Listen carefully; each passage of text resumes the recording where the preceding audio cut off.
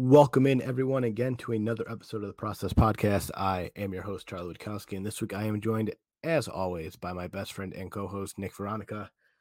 Nick and I break down everything that's gone on the last couple of weeks. We know we've been off. We had a little bit of catching up to do, talk a little bit of the Kansas City game, talk about the Tennessee game, talk about the bye week, and, of course, talk about the Buffalo Bills' upcoming game against the Miami Dolphins this week on Halloween Sunday.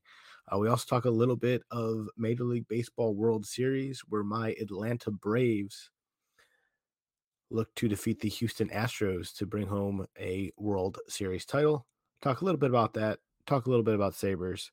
But most importantly, we want to break down everything that we've missed the last few weeks with the Bills, the exciting, the not so exciting, the sad, the happy, all the emotions that we've had over the last few weeks with this team. And hope for a big win on Sunday against the Miami Dolphins. We appreciate our sponsor. A call today. Most importantly, Nick, what's up, my man? Charlie, you know what I was thinking this weekend? I remember days where I would look forward to the bye week because it was like, you know what? The Bills can't let us down today. Mm-hmm. And now that the team's good, it's like, hey, you miss your enjoyment. You miss Buffalo sticking it to somebody for a change. It's a different kind of feeling. It's I will say after the game against Tennessee, I was kind of ready for the bye week. I felt like they definitely needed some kind of bye week. Come back, get Milano back 100%, get healthy. Rest the bodies up. I saw a few guys were on vacation down in Florida. Christian Wade, obviously, I know he doesn't play.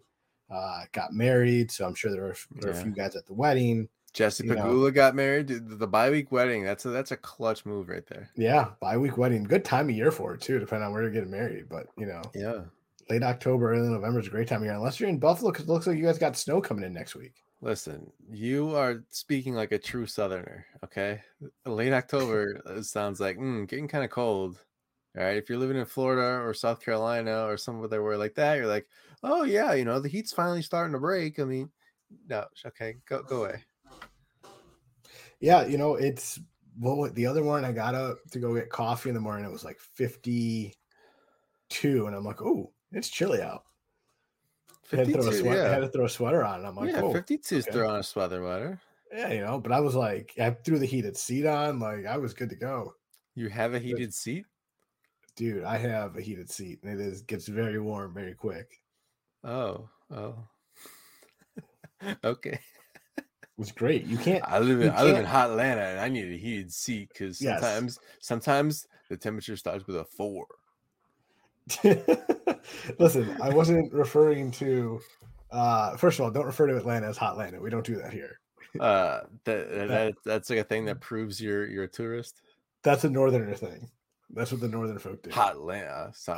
And we do have some days that we're in the 20s and 30s. We were down in the teens a few mornings last year. Okay. But it does get up to like 60 as the day goes on, so it warms up pretty quick.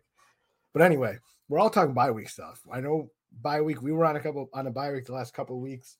Apologies to everyone. Nick was on vacation enjoying the beautiful fall weather up in Vermont, and Montreal was beautiful. Go to Montreal. Yeah, you're not a Canadiens fan now, though, right? No. But, seriously, beautiful city. It was great. I've heard it's great. I've also heard that they don't like Americans there. Well, they speak French there. So as long as you, pretend to also speak French a little bit and humor them, they seem to be a little bit nicer. So, everywhere you're walking in, and you have to wear a mask, and you have to show your vaccine passport to, dine in at any restaurant.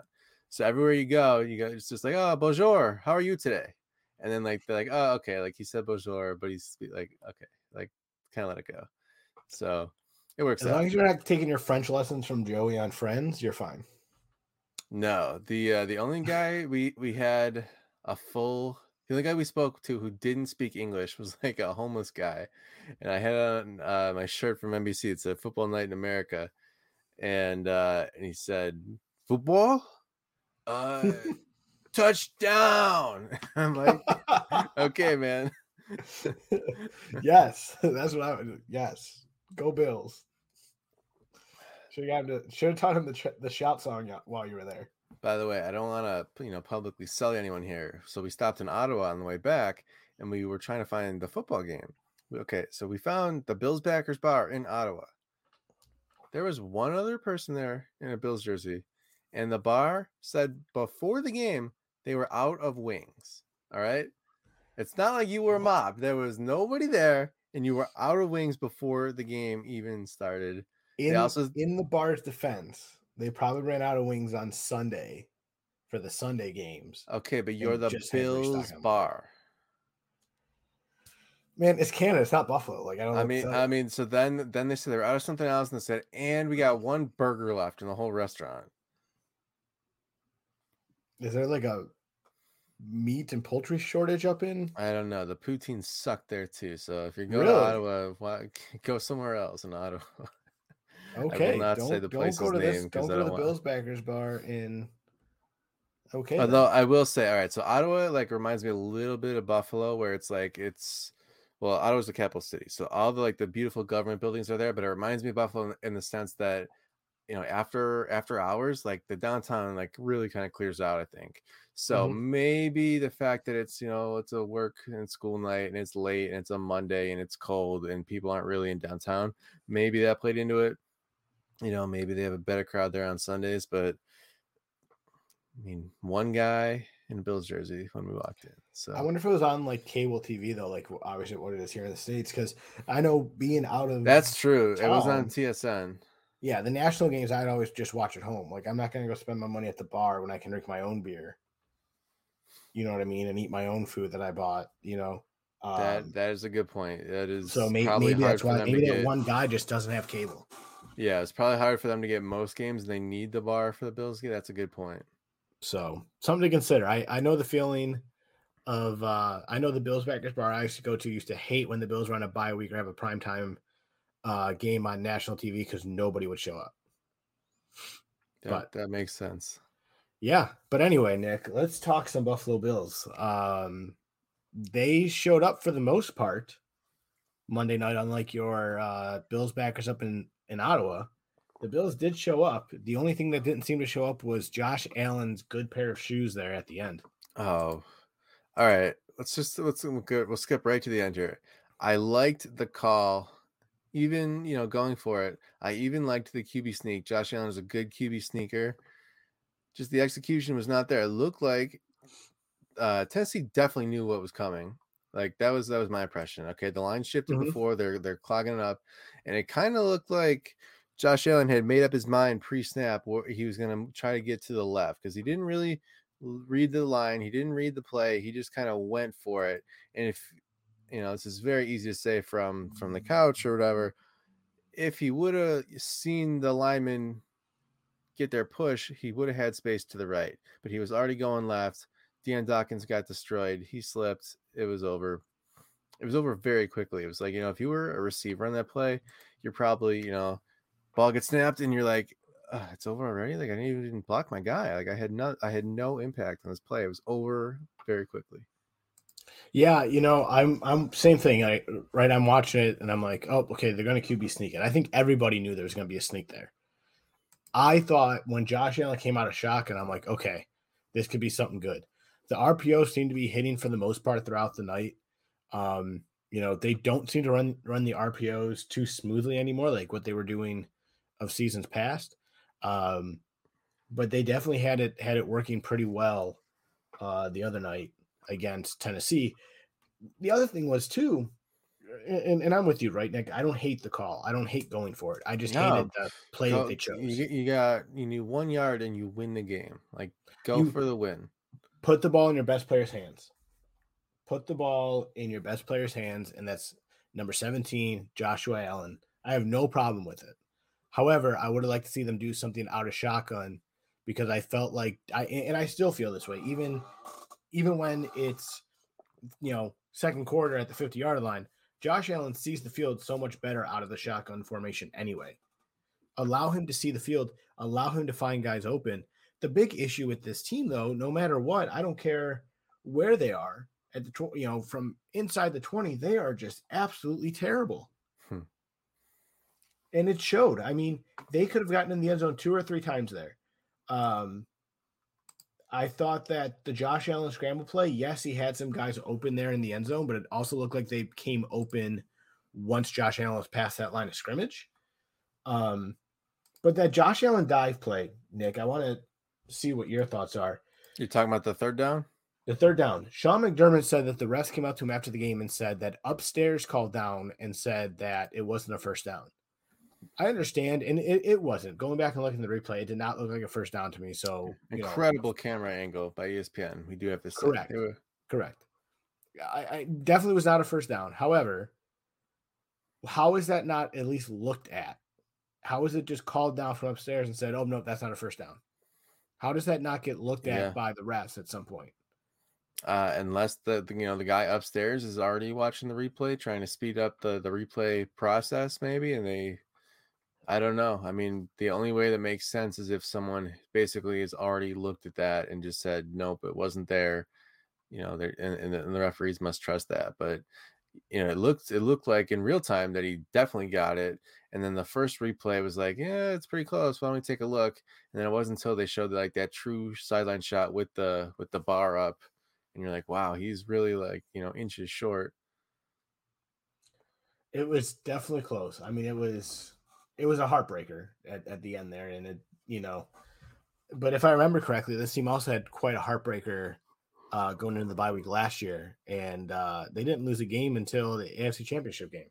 This is true. So, schedule looks a little bit easier at this point. I don't think they play a team with a winning record right now until they play New Orleans on Thanksgiving. Yeah, and if they lose on the Monday night game, we're recorded on Monday here, they will be 500, and you'll have to keep going. Crazy. My other thing, though, Nick, that I thought was interesting that, I mean, obviously you have to mention, it wasn't Josh Allen in the offense that lost them this game, like what I felt like it was last year against Tennessee. Right. I thought the offense played well, obviously, again, except inside the red zone. I don't know how much of that you can put on Josh Allen, how much that is on the play call inside the red zone, whatever it might be. But the Buffalo Bills defense, for being the best defense in the league, obviously they could not stop the run. They could not stop Derrick Henry. They held Tannehill to, obviously a pretty moderate numbers. But once they found out that Levi Wallace couldn't cover A.J. Brown, that middle of the field was wide open constantly. And that's something that we haven't seen much from this defense. Now, obviously, it's been a few weeks since they played a very good quarterback. I mean, and I don't want to say Tannehill's a very good quarterback, but obviously Tannehill's better than some of the backups that they played the last few weeks. But is there an issue with leave? Do what's that? Not a high bar. Yeah, exactly. Not a high bar to jump over. But look, my question to you is this defense not as good as we thought they were? Or did this defense just have a bad game? Because if you go back and watch replays, every time there was a play action pass, the linebackers jumped down real quick. And that started to leave that middle of the field wide open. Everyone started jumping down for that play action pass. And they bid on every play action pass that came their way.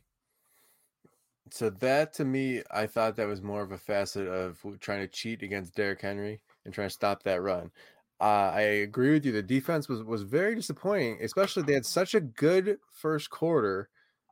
Henry had like 8 yards. Tannehill had the interception. I mean, literally Tennessee's drives in this game, first quarter, punt, interception. Great start. And the rest of the game, touchdown, field goal, touchdown, halftime, touchdown, field goal, touchdown. That, like, the Bills defense had no stops after the first quarter. So in my head, I was thinking, on one hand, I do like the Bills much better than the Titans. Like, if they were to go to overtime, I would expect that the Bills would be better. And maybe you do kick the field goal there. On the other hand, defense hasn't been able to stop somebody in 45 minutes. Every time Tennessee had the ball, they scored. So that's got to play into it a little bit too. And I mean, I was still saying, you're on the road, go win the game. That's got to be a factor why you're not playing for overtime, is the defense can't stop anybody. So something that I feel like, I don't have the numbers from here, but just it feels like the Bills, when they are playing against a team that is committed to running, they have a little bit of trouble actually being stout at the point of attack. They are Sean McDermott can scheme up the back end. He's very good at coverage. He's got the guys. They have a great safety tandem. When it's really coming time to stop teams that want to run the ball, they're having a little bit of trouble there. And I think that has been opening up some other issues. Yes, I would definitely agree with that. Obviously not a great running game coming up this week against Miami. Although they got the running game going last week against a bad Atlanta team, but not much to worry about. Who knows who we're going to see at quarterback in Miami? I'm assuming it's going to be Tua unless some crazy trade happens in the next couple of days. Maybe it's Deshaun Watson at that point. No, they can't put Deshaun Watson into the lineup that fast. It's Miami, man. They're desperate to win right now, and I think. But why? Their team is not built to win right now. Because I think that GM is trying to save his job. You're saying? I think both are. The GM. I had this conversation with some Dolphins fans, and I think the head coach's job is kind of on the line here. He's in his third year in Miami. Flores is, and he had a losing record the first year. Last year they came out and won 10 games, mostly because their defense played so good. This year their defense isn't playing good at all, and their defense or their offense has been absolutely terrible.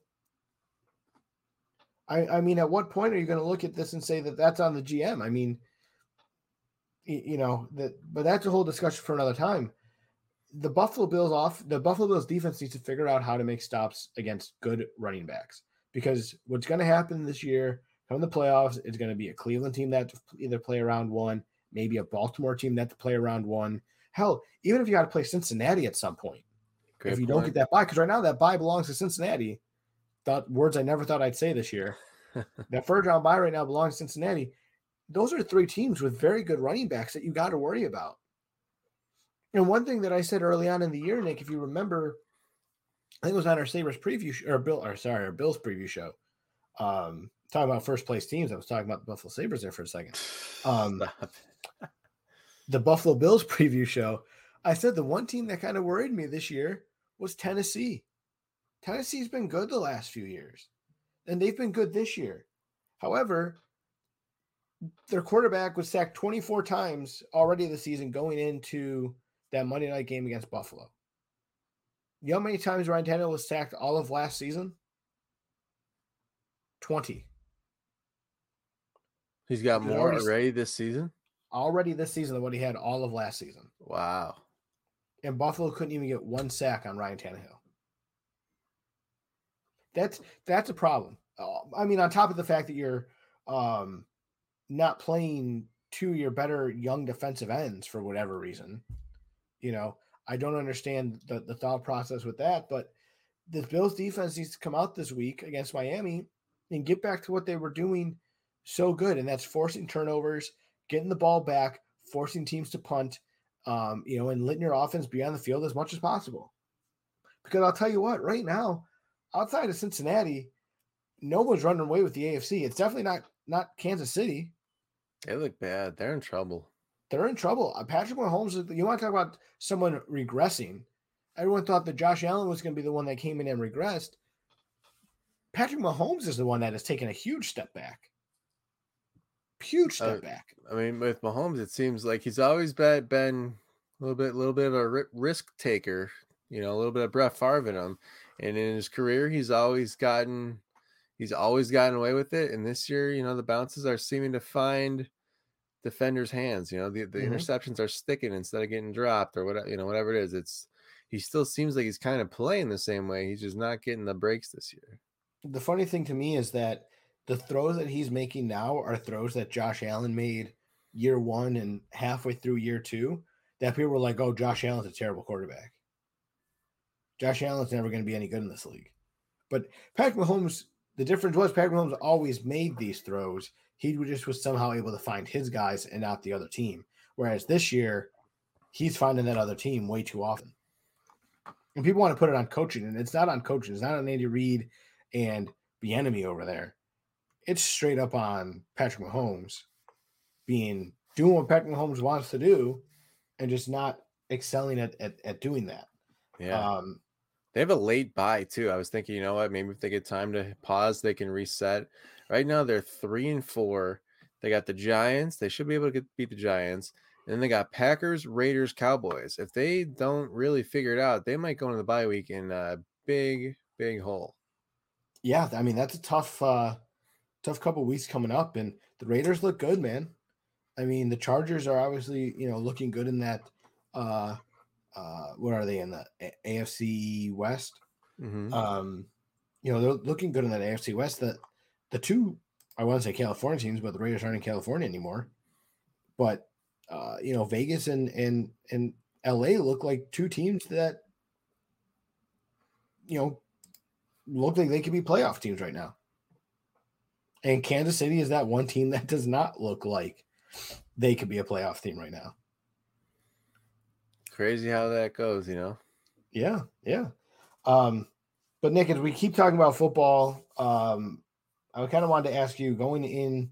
Obviously, we had the bye week this week, so there was no football.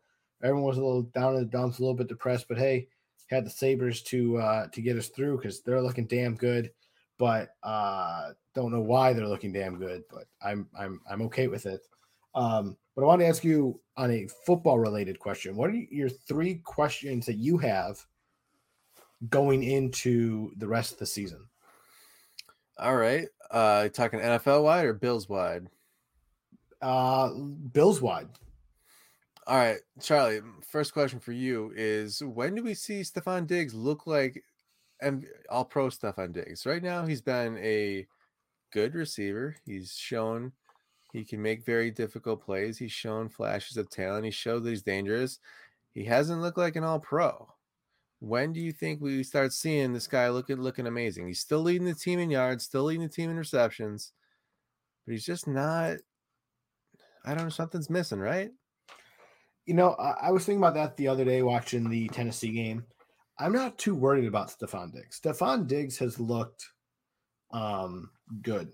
He's been very good in the short yardage situations that they get him the ball, within 1 to 2 yards, and he does a very good job of getting himself open, getting himself, past the sticks, picking up the first down in short yardage situations, and being very aggressive. He's not putting up the touchdowns like what he put up last year, but I think a lot of that is because teams are, I don't want to necessarily say double covering him, but they're leaving a guy over the top on him that's allowing a Gabe Davis, a Dawson Knox even. Yeah, I think the emergence of Dawson Knox has even allowed Buffalo to take some pressure off of Stefon Diggs. On top of it, Emmanuel Sanders has had a great year so far for Buffalo. And he's looked very good with the ball in his hands as well. So much so that Gabe Davis isn't seeing the field too much, but when he does, he seems to be making a decent impact. But that's what happens when you have 3 good receivers and right now a pretty good tight end that can catch the ball and put the ball in the end zone. You got to move that ball around. I mean, look at Cole Beasley even. Up until the Tennessee game, how quiet was Cole Beasley all year? Very quiet. He was hardly used the week before. Yeah. I think we'll see it. I think he'll have a game or two. I think it'll be, the Jacksonville game, even the Miami game. He always seems to like playing against Miami because, they like to talk their talk. The Jets game, I think, will be a game where you really see him go off. But, I'd like to see him save some of that excitement for Thanksgiving Day and see him get that turkey leg. All right. That's my first question. What do you got? So how about, let's talk about that defense, man. I think that's something that definitely needs to be touched on. Does the defense bounce back to normal? I mean, do we see this defense be, I guess it's going to be more of a statement than a question, but I want to hear your response to what I'm saying. Do we see this defense bounce back to what they were before the Tennessee game? Or, does this defense find a way to fix everything that went wrong against Tennessee and continue to be the number 1 defense in football? Mm-hmm. And we don't have to worry about those things like a running attack like Tennessee has going forward for the year and or in playoffs. All right, so I'm going to give you kind of a weird answer here. I do think, yes, the defense will rebound and be one of the best statistical teams in the NFL. But I do have to say, look who the Bills have on the schedule. They have an absolute cake schedule the rest of the way, okay? They play Miami, Jacksonville, Jets, Colts are the next 4 games, okay? If the Bills defense can't dominate those 4, I don't even know what this podcast is going to sound like. The Bills have already, when they were number 1, it was because they played Miami, Washington, Houston, and Pittsburgh, like really bad offenses who had to go. So the Bills are a good defense, and they've shown that they can play well. And when you pair that with playing horrible teams, that's how you get to be number 1. And the Bills have such an easy schedule this year. The Bills, we might be getting into hot take here. The Bills really don't have an excuse for not being the number 1 seed in the AFC, especially with Kansas City as down as they are. So yes, I say the Bills defense will rebound. Will it be, do you actually trust it? We might not know for like a whole month still. They play the Saints on Thanksgiving, November 25th, which is 1 month from when we're recording. And then they play Tampa on December 12th. Those are like the next offenses that are scary at all. Miami, not really. Honestly, this week, I almost hope Tua looks surprisingly good in a loss so that Miami's like, maybe we should stick with him some more because he's not good. But if maybe he flashes something that they love. I don't know. Jacksonville, nah. Jets, definitely not, especially if Zach Wilson's out for that game. He's injured out 2 to 4 weeks. Colts, did you watch the Colts last night, Charlie? They looked lousy. They did. And they won, and they still look lousy. Yes. I mean, San Francisco is also not the greatest, but yes, they both look pretty lousy. Yeah, the Saints, all right. The Saints are at least interesting on offense. They have weapons. Michael Thomas, maybe he'll be back by then. They have Kamara. They have Jameis Winston can sling it when he chooses to. He'll be dangerous to himself a lot of time, but he'll sling it at least. I mean that game's a month away. Then they play New England, and then they got Tampa. December 12th against Tampa. I think I tweeted that during the last one of the games against Kansas City, maybe. Like, that's really the next big test for the Bills. And then with the NFL, it's a long season. Weird stuff happens. But, you should beat the bad teams. Are you going to trip up one day against some the Colts? I don't know. Maybe. Is it going to be ugly? Maybe. The NFL is such a week-to-week league. The real test is how do you play against the good teams? And we're really not going to see the Bills be tested for at least a month. And it's funny you say that because I think about the Colts, and I think about their running backs. I'll be curious to see what happens with Hines. I think Hines is a good running back. They also got Taylor back there. He's having a good year. He is having a good year. I mean, but that's another running back that I look at for Buffalo who could possibly give Buffalo some trouble. I love this part of the podcast, Charles. Like, I say these things and you kind of tie my own points together for me. Something I'm like, that is a good. I should have gotten there myself, but you got there for me. So thanks. It's like we have one brain. I'm glad that we have 2 different ones because I didn't get there. That's okay. I got that for you. But that's the one thing I worry about. I worry about, you look at the schedule. Sure, they don't have anything, really threatening on the schedule. I'm not worried about Miami.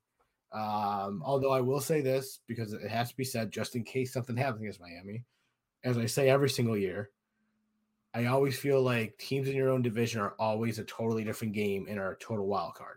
No matter how good or bad they are, they're the team you play twice a year. They've seen you already, yeah. And they've seen you already, and they know you. They know what you can do. The last game was 45-0. Correct. I mean, again, I'm not too worried about Miami. 35-0. I'm sorry, 35-0. Miami just lost to a bad Jaguars team. They just lost to a bad Atlanta team. I'm not worried about Miami. Not really worried about Jacksonville. Although you want to talk about a good running back, they have nothing else really exciting on that team. I'm not worried about Trevor Lawrence right now, maybe in a couple years. But, they do have a good running back there in Jacksonville and Robinson. And obviously not worried about the Jets. We'll probably see Joe Flacco that game. It sounds like, unless they bring Taylor back pretty early. I'm sorry, Wilson back pretty early. But again, looking at the schedule, there's no running backs on here that scare me till Indy. Yeah. But then you have Indianapolis, you have New Orleans, who has a good running game, Tampa, who has a good running game, Carolina, if he's healthy, you have to worry about Chris McCaffrey. Or even Chuba Hubbard. Chuba Hubbard, too. I mean, both of them. Chuba Hubbard kind of saved part of my fantasy teams this year because he hasn't been terrible. He had one bad game, but he's definitely bounced back. I mean, that's another guy you got to worry about. Whoever their quarterback is, might make a difference. You mentioned Jacksonville. Like, James Robinson is a very underrated running back. That man is effective. Listen, he doesn't have the name recognition. Send them Zach Moss or Devin Singletary, and I'll take Robinson and Buffalo any day of the week. All right. Well, actually, I was thinking Jacksonville's out of it. They should probably be looking to trade James Robinson at the deadline. They drafted Travis Etienne. He's out for this year, but he'll be back next year. Mm-hmm. Why not try to get something for James Robinson? Hey, I'm okay with that. If I'm Buffalo, I'd be definitely kicking the tires because there seems to be an issue again this year with your running game, which is going to be my next question to you, Nick. We're talking all these running backs and every other team. How about the Buffalo Bills running game? Mm-hmm. When are we finally going to see that game, that statement game by the running backs? I felt like we've seen that statement game by Josh Allen already this year. Mm-hmm. We've seen a few statement games by this Buffalo Bills defense, but we haven't really seen any statement game from Zach Moss or Devin Singletary, and really neither one of those guys seem to be making me get excited about either one of them holding the ball. Mm-hmm. All right, Charlie, you just hit the daily double here. This is time for your trivia question. Rank the Bills' top 3 rushers this season in order. We did this last year, and I said Josh Allen because I felt like Josh Allen ran the ball all the time. So I'm not going to be fooled this time. I'll probably say Devin Singletary, Josh Allen, Zach Moss. Are you sure you're not going to get fooled again?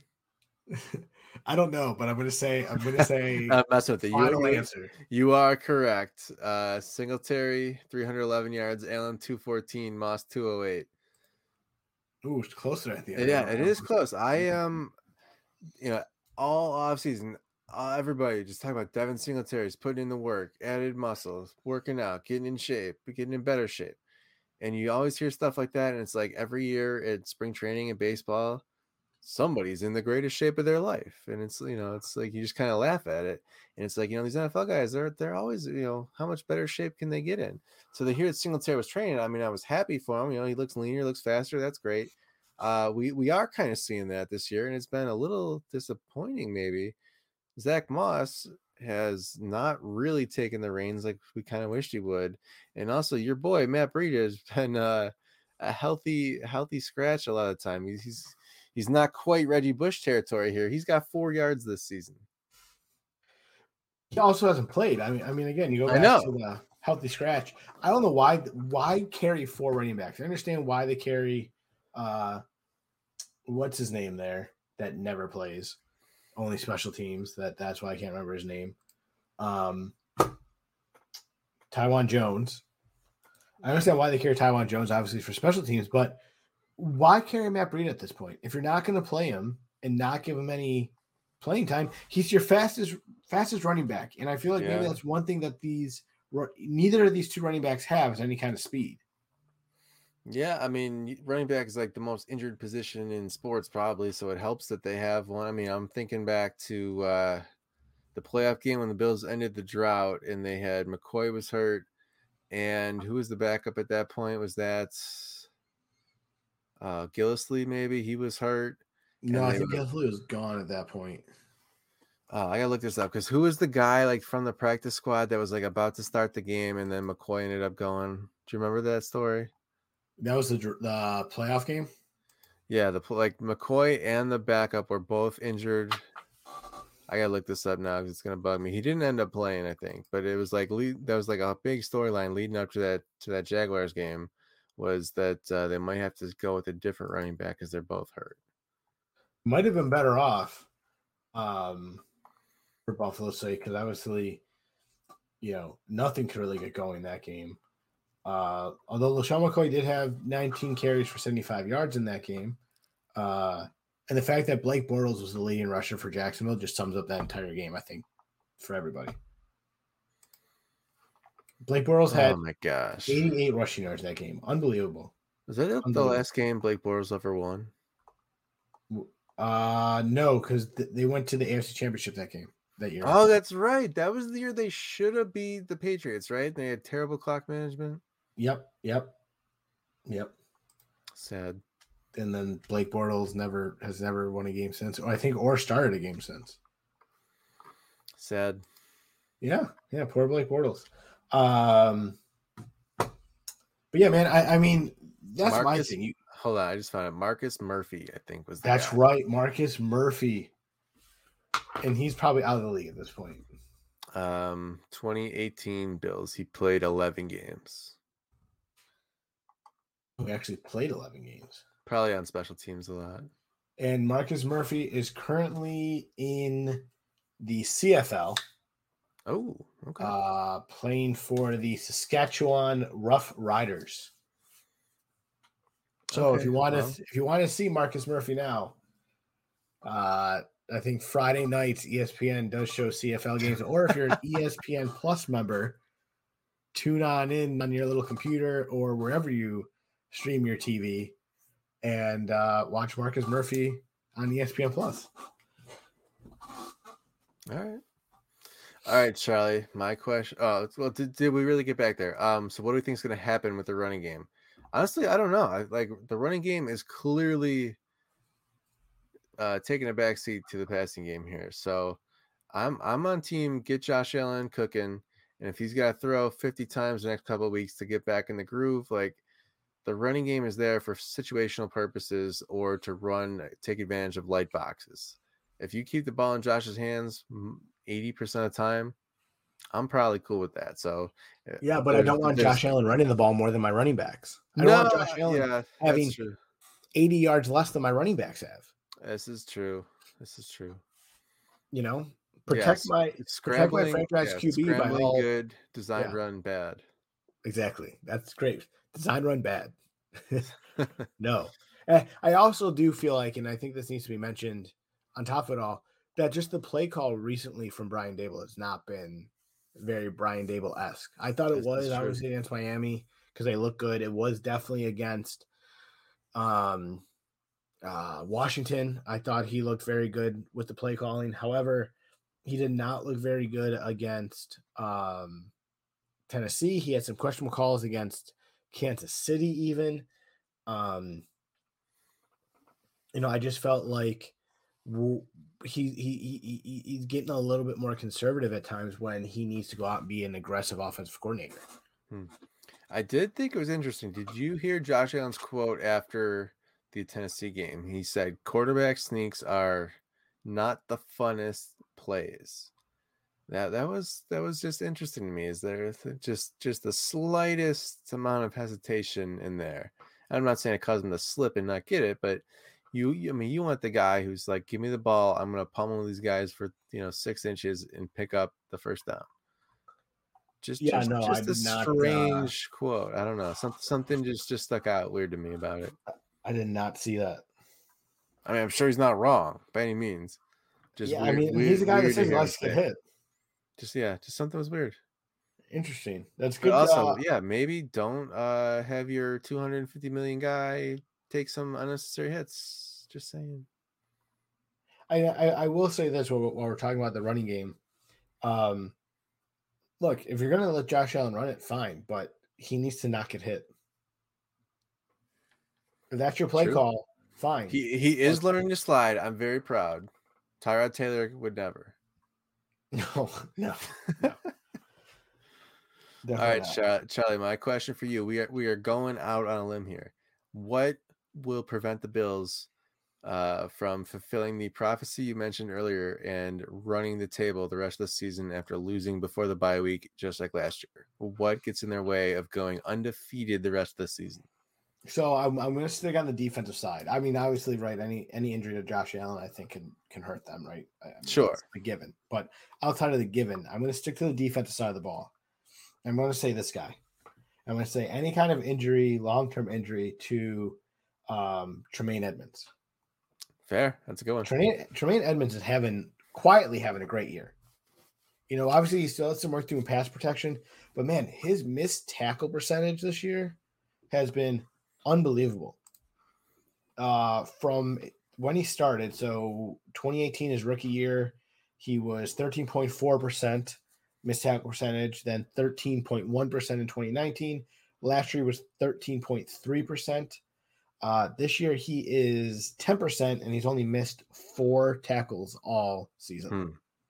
All right. You know, something I love about Tremaine Edmonds this year in particular is I'm getting like a little bit of Ray Lewis vibes here. Let me explain what I mean here. So not the Ray Lewis was a beast and he was a different type of player. And I mean, the Ravens defense was designed for him to accumulate a ton of stats. And Brian Billick actually told me that one time. Tremaine Edmonds, what I'm thinking is when you watch Ray Lewis highlights, you think about a camera that it's like the NFL Films version. It's like the camera's on Ray Lewis the whole time, and it's Ray Lewis going to hit a guy, and he beats the running back to the edge basically, and just hits him for a loss. And I'm always, every time I see that thing, I'm thinking, what? Nobody decided to block Ray Lewis? Are you kidding me? Mm-hmm. And you see it enough times, and you're like, well, he's probably just got some kind of a skill for doing that. Like the other team is definitely aware of Ray Lewis, okay? And he just finds a way to just, knife through these guys like a hot knife through butter and just get to the point of attack. And it's amazing. Like he was amazing at that. And this year, Tremaine Edmonds, I'm kind of like seeing it every once in a while. I never played linebacker. Like I don't know how it works when you gotta, filter through the blockers, but there's some guys who always seem like they're always just getting tied up or somebody blocked them or whatever. I don't know if they didn't diagnose fast enough, they didn't take the right route, whatever. Tremaine Edmonds is beating the block to the point of attack, whatever it is.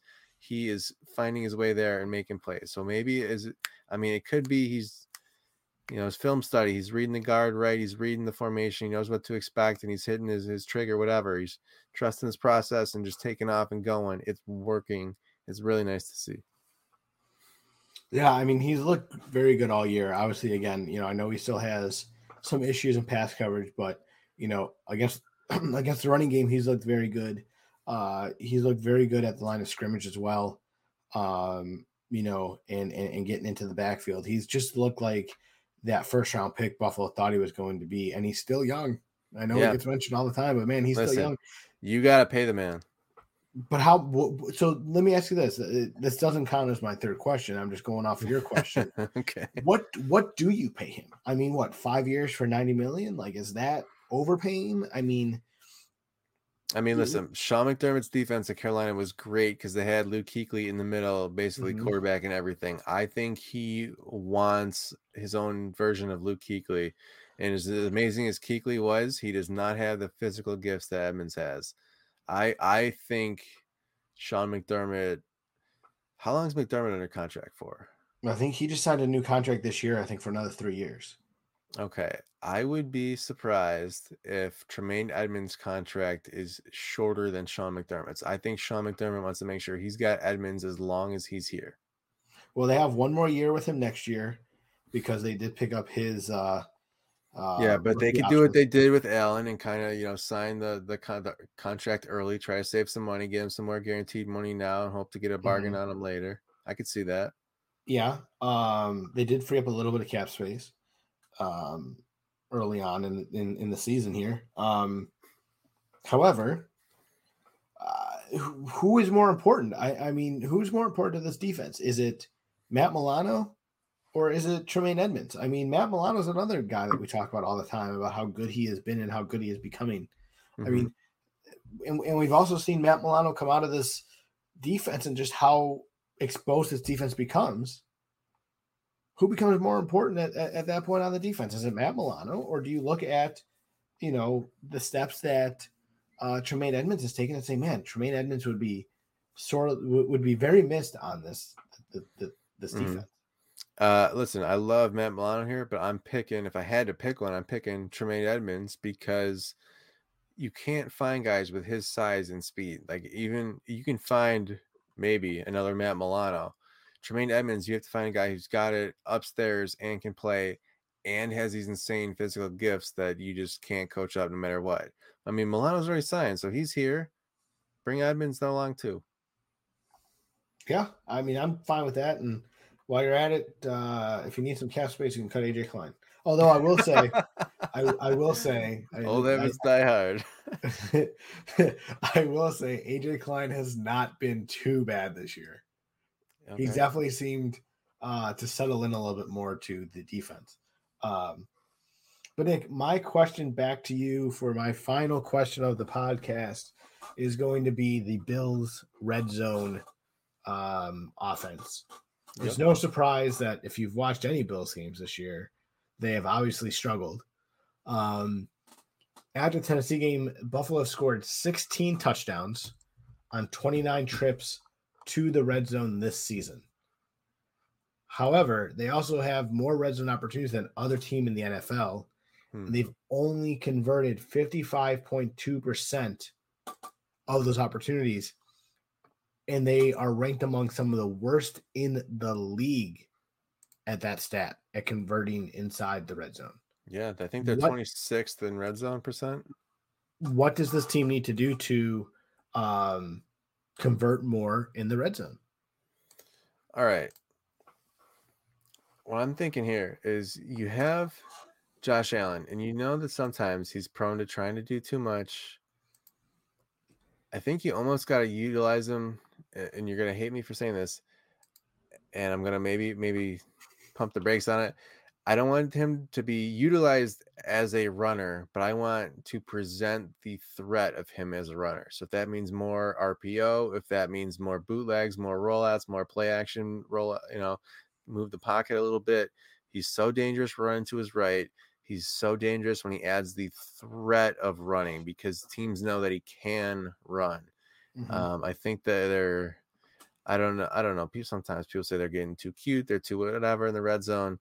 I think make them make harder decisions. They're defenders. They know that they have to respect Josh Allen. And if that means that they're going to cheat down and play to him and he's going to give the ball off to a running back and take it on the read option. If he's looking for, even a pop pass, something quick, I think they could utilize him a little bit better. That's my first thing. My second thing is that just got to be more decisive. The field shrinks down there. You see it and you fire it. And a lot of, even some of the success they have had has been, the first read wasn't there. Josh did some amazing Josh Allen thing where he rolled out and extended the play and threw back across his body and happened to get a guy who got open after 9 seconds of coverage. I'm not seeing the quick stuff, right? It's even when it has worked, it's kind of broken play. So I would like to see maybe, what we haven't seen a lot from the Bills. We haven't seen them go up tempo yet this year. Maybe they try to just blitz some people and be, almost like Peyton Manning. Peyton Manning could hit a slant route guaranteed against any defense, anytime. And, they knew it was coming late in the game. He was throwing the slant and he was going to put it in perfect position and just hit it. And you knew it was coming and you couldn't stop it. Mm-hmm. Maybe Allen needs to get out there, throw quick, linebacker. I don't know. Maybe catch him off guard. They have the weapons. Dawson Knox is becoming a weapon. You still have Diggs. You still have everybody else. I know you're going to say they need to use Isaiah McKenzie as a gadget. Maybe they could try that too. I don't know. Those are my thoughts. What are you thinking? So, I think one thing that we need to see from this offense a little bit that I would be interested to see, especially down in the red zone. You talk about trying to utilize Josh Allen a little bit more. What about some option? I'm not talking about the RPO. Not talking about run pass option. Straight wing T, wing T option, man. Like you got two running backs that you put back there between Singletary and Moss. You go to either one of those guys. Hell, throw McKenzie back there as your gadget guy. And they can go to McKenzie and go to. Mm-hmm. You are exposing your quarterback to a hit if you are running an option play. Right. Just saying. Maybe you see some of that. I know we won't. I know this isn't. But listen, we always like low key joke on the podcast. Like your RB1 is actually your quarterback. Like you could almost, get away with some wildcat stuff. He could be a wildcat quarterback running the option like that. But we are still pro limit hits on Josh Allen here. So I didn't even like my answer, which didn't involve him necessarily running. And now you are talking about sending him on an option where he would I mean, he's either hoping the defender goes for the fake, but any defender who has a shot to hit a quarterback is gonna take it. So I don't know. I'm like, I think it would work great, and I'd just be like, oh yeah, then he would get killed on the same play. Mm-hmm. No, I agree with you. I mean, at the end of the day, I think it goes back to what I said earlier. I think you need to let Josh Allen stay in that shotgun formation. I agree with you. I think you run some up-tempo stuff down in the red zone, but you put Josh Allen in a shotgun formation and let him scan that field and let him see what's there. If you're on the 2-yard line and you have Josh Allen in a shotgun formation, there's going to be someone coming off of a receiver, off of a tight end, that Josh Allen needs to do a job of finding them quickly and completing that pass, because someone's going to be open, whoever it might be. You know, you have three of the best receivers, best route runners in the league. You have three of the best route runners in the league, and you have Dawson Knox, who is emerging as a very good pass-catching tight end, as well as a good blocking tight end, may I add. You also have a running back in Devin Singletary that can catch the ball pretty well out of the backfield. You know, and that's 5 weapons down in the red zone for you that you need to find a way to use. I think they need to stop trying to use Zach Moss in the red zone, especially as a pass-catching running back, because he's had some issues holding on to the ball this year. We saw that in the Tennessee game, forced interception. You know, he did not look very good in that game whatsoever. You know, but you need to find ways to take advantage of what the defense is giving you. And that's the one thing that I felt like Josh Allen and Brian Dable, for that matter, have not done. And they've overthought the process, no pun intended, getting down into when they're down in the red zone. All right, so this may not be this criticism may be too harsh here. I do also think we could, or the Bills' red zone offense could be benefited by some more aggressive play call and going for it more on 4th down. I think situationally, maybe it's all made sense so far. Maybe not all of them, but most of them have made sense. But there have been a ton of very, very short field goals right here. So I got a list up in front of me. Most field goals this season, less than 30 yards. Tyler Bass is number 1. He's got 8 field goals from 20 to 29 yards. The next highest guy is only 5. And then he's the only guy with 5. Everybody else has 4. So Josh Allen, the Bills and Tyler Bass have played 1 game fewer than most people on this list. And he's got by far the most field goals from less than 30 yards. Maybe they need to push the pedal down the floor a little bit. Maybe they need to say, we need the reps here. We don't need 3 points. We need to give our quarterback practice on 4th down in the red zone against a team whose ass we're already kicking anyway. Mm-hmm.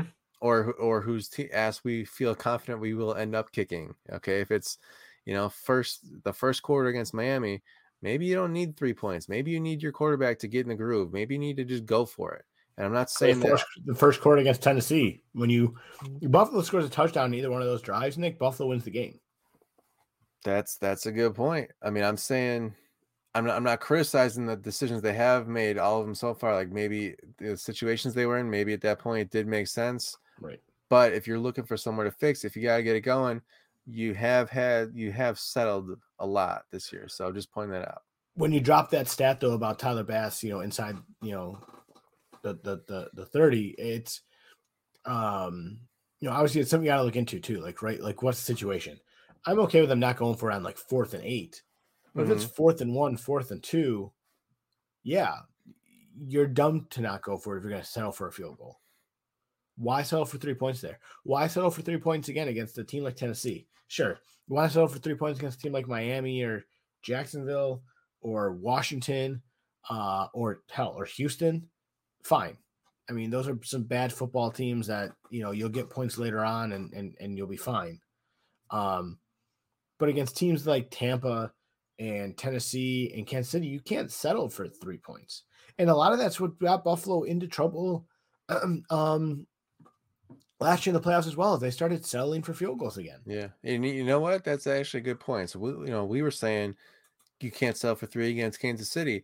Maybe the Bills should have taken Tennessee a little bit more serious. Maybe we got to say you can't settle for 3 against Tennessee. Right.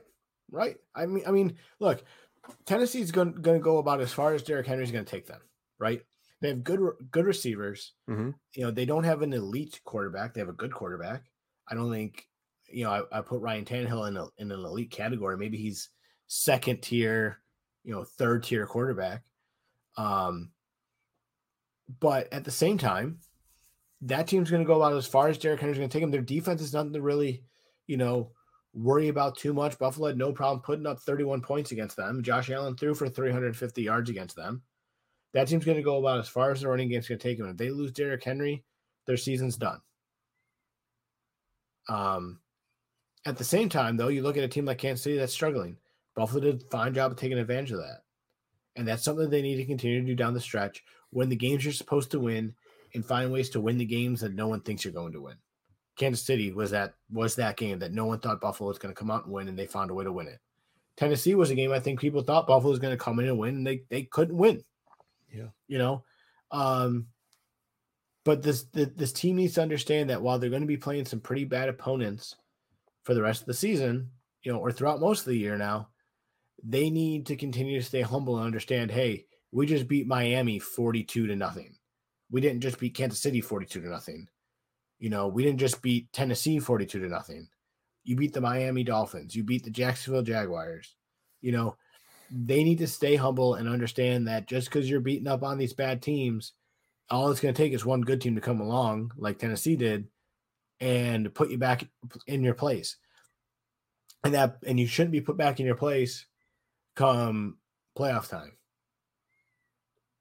That's not the time to take a back seat at that point. Mm-hmm. So at the end of the day, if Buffalo continues to be aggressive, great. They need to be. They need to find ways to be aggressive in the red zone, and they need to find ways to get points in the red zone because that's the only way they're going to continue their dominance like what they had last year. And then obviously the defense needs to pick up where they left off against Kansas City and not play like they did against Tennessee. All right, Charlie, my last question for you. Let's assume that the rest of the season, we're just going to say it goes about the same as the first 6 games have gone. Maybe the Bills win the Super Bowl. Who knows? Maybe they don't. Don't get me too excited. At their current rate, and I know shouldn't be extrapolating, weird things are going to happen in the future. What would you think are the Bills' biggest draft needs right now? What holes are you kind of frustrated with? What have they not addressed? What do they need to improve going forward? Well, I think I touched on it earlier, Nick. I think that's the CB2 position. Levi Wallace wasn't really targeted much early on in the year, but, no team has had a great passing game against Buffalo. With that said, Ryan Tannehill did a good job exposing a little bit of what Levi Wallace does not do well, and that's being able to cover the middle of the field, get into the middle of the field. A quick slant from AJ Brown, and he was wide open. So at the end of the day, they need to find a way to address that soon. I have seen some things going around online saying that they have been keeping an eye on the cornerback market. I'll be curious to see what they end up doing there, if anything. And I think the other position that they need to look at addressing, and I think it came to fruition again in the in the Tennessee game, is finding ways to improve that front four. They look good against, Miami and Washington and Houston and Kansas City, great, but those are all teams with bad offensive lines. Tennessee's offensive line is not great. Again, like I said before, Ryan Tannehill had 24 sacks already this year. 24 sacks already this year coming into that game on Monday Night Football.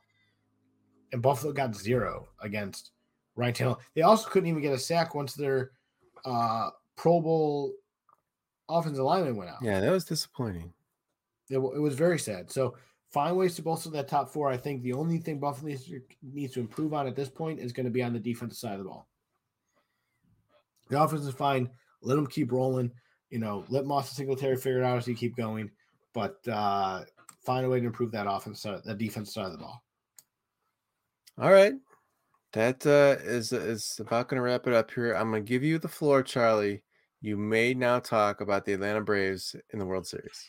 So, Nick, I was not physically at the game. I was actually, as you know, as a visitor who came to Atlanta. We took you to the Battery which is just outside of the stadium there. It was jam-packed with, I would say, thousands of people.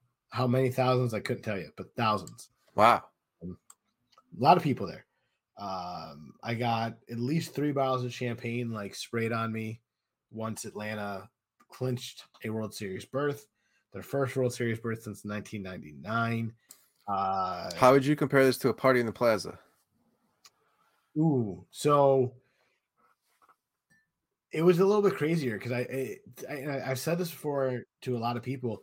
This town, they're not a football town, Atlanta. You know, a lot of people in Atlanta are from elsewhere. Okay. But people come to Atlanta, myself included. I never lived in a city that had a professional baseball team. So when I moved here, you know, I more or less became all about the Braves at that point. Like I jumped on the Braves fairly quickly upon moving here. Got all my Braves gear, got my hats, my shirts, bought into the team fairly quickly, as did my wife. But with all of that said, everyone who seems to move here seems to do the same thing and continues to kind of just buy into the Braves. And everyone seems to be Braves fans, no matter where they're from, you know? So I would say compared to a party in the plaza, it was multiply party in the plaza times like 5. Jeez. It was pretty crazy. On top of the 40,000 people, 50,000 people inside the stadium, you know. So it was loud. It was loud. I think at one point we were all doing the chop chant, and you could hear us on the TV. We were all outside, and they weren't doing it inside. We were doing it outside. You could hear us on the TV from the outside yelling and screaming. So, I mean, that's about how many people were there. But it's weird living in a town right now that has a team going to the respective championship game in their league because, you know, something I've never – sure, back in 99 I had the Sabres, but I don't remember too much about it. I'm sure you don't either, Nick. You know, I remember everyone being excited. I remember my mom and dad putting me to bed and then going back to the neighbor's house to watch one of the games. I can't remember which one it was. One of the Stanley Cup final games and leave me home alone, which I don't suggest to ever do. I have to talk to Angie about that one. Yeah. I think I would have a talk with them about that one. But, you know, it's crazy. You can't get a Braves like sticker anywhere around here right now. Everything is sold out. Shelves are bare with anything Atlanta Braves on it. Falcon stuff you could buy, Atlanta United stuff you can buy. But people have bought into the Braves around here, and it's crazy. And on top of all that, I found out some crazy stats going into this World Series. Not just a World Series, Nick, between two teams that used to be in the same division up until 8 years ago when they moved Houston to the American League. But there's also a father and son rivalry in this World Series. Brian Snitker, the manager for the Atlanta Braves, his son is the pitching coach for the Houston Astros, which I thought was interesting. So his poor mother now has to worry about, and Snit's wife has to worry about who is she going to root for, on top of all of the excitement, as well as Dusty Baker, who is he's 75 years old. As manager. This the oldest. This World Series is going to feature the two oldest managers at the time of the start of the World Series. Snit is 66, and Dusty Baker is 75. So wow, you may at times catch one of them or both of them falling asleep at their old age. It's not uncommon for them to go to bed early. Wow. That's so funny because the start of the year, you know, Aaron Boone, Jace Tingler, like these young managers. Yeah. It's the two old guys. All right. So Charlie, I'm not gonna lie to you. Before the postseason started, I picked Houston to win it. Tell me why I'm wrong. I'll tell you why you're wrong. Have you watched this Braves team? Did you watch any of the Dodger series, Nick? I have not sat through a full game, but I've watched some of it. This is a team, right? Look at this Braves team. Look at everything that this Braves team has gone through. And I'm not only speaking right now as a fan. I'm speaking as someone who watches baseball, right? look at everything that this Braves team has gone through. They lost their number one pitcher early on in the year to injury, right? They lost their best player, best outfielder in Acuna, to injury. They lost Marcelo Zuna, who at this point I'm ready for them just to get rid of altogether. Did hit some legal issues that he had. Yep. This team completely rebuilt their outfield at the trade deadline. Austin Riley pretty much had a prove me year with Atlanta and has been, getting MVP chance in the stadium. Freddie Freeman at times has taken this team on his back. On top of it, Eddie Rosario, who was acquired at the trade deadline while injured, has come in and completely livened up this entire Atlanta Braves team. I mean, these guys are just fun to watch all together. You go back to games 1 and 2, they win both those games in the 9th inning on walk-off hits. They're fun to watch. You watch game 4, they get up early and they stay up. Tyler Matzik definitely deserves a shout out because that guy in game 6 the other night comes in there with guys on second and third with no outs, throws 3 straight strikeouts, comes out, starts the 8th inning,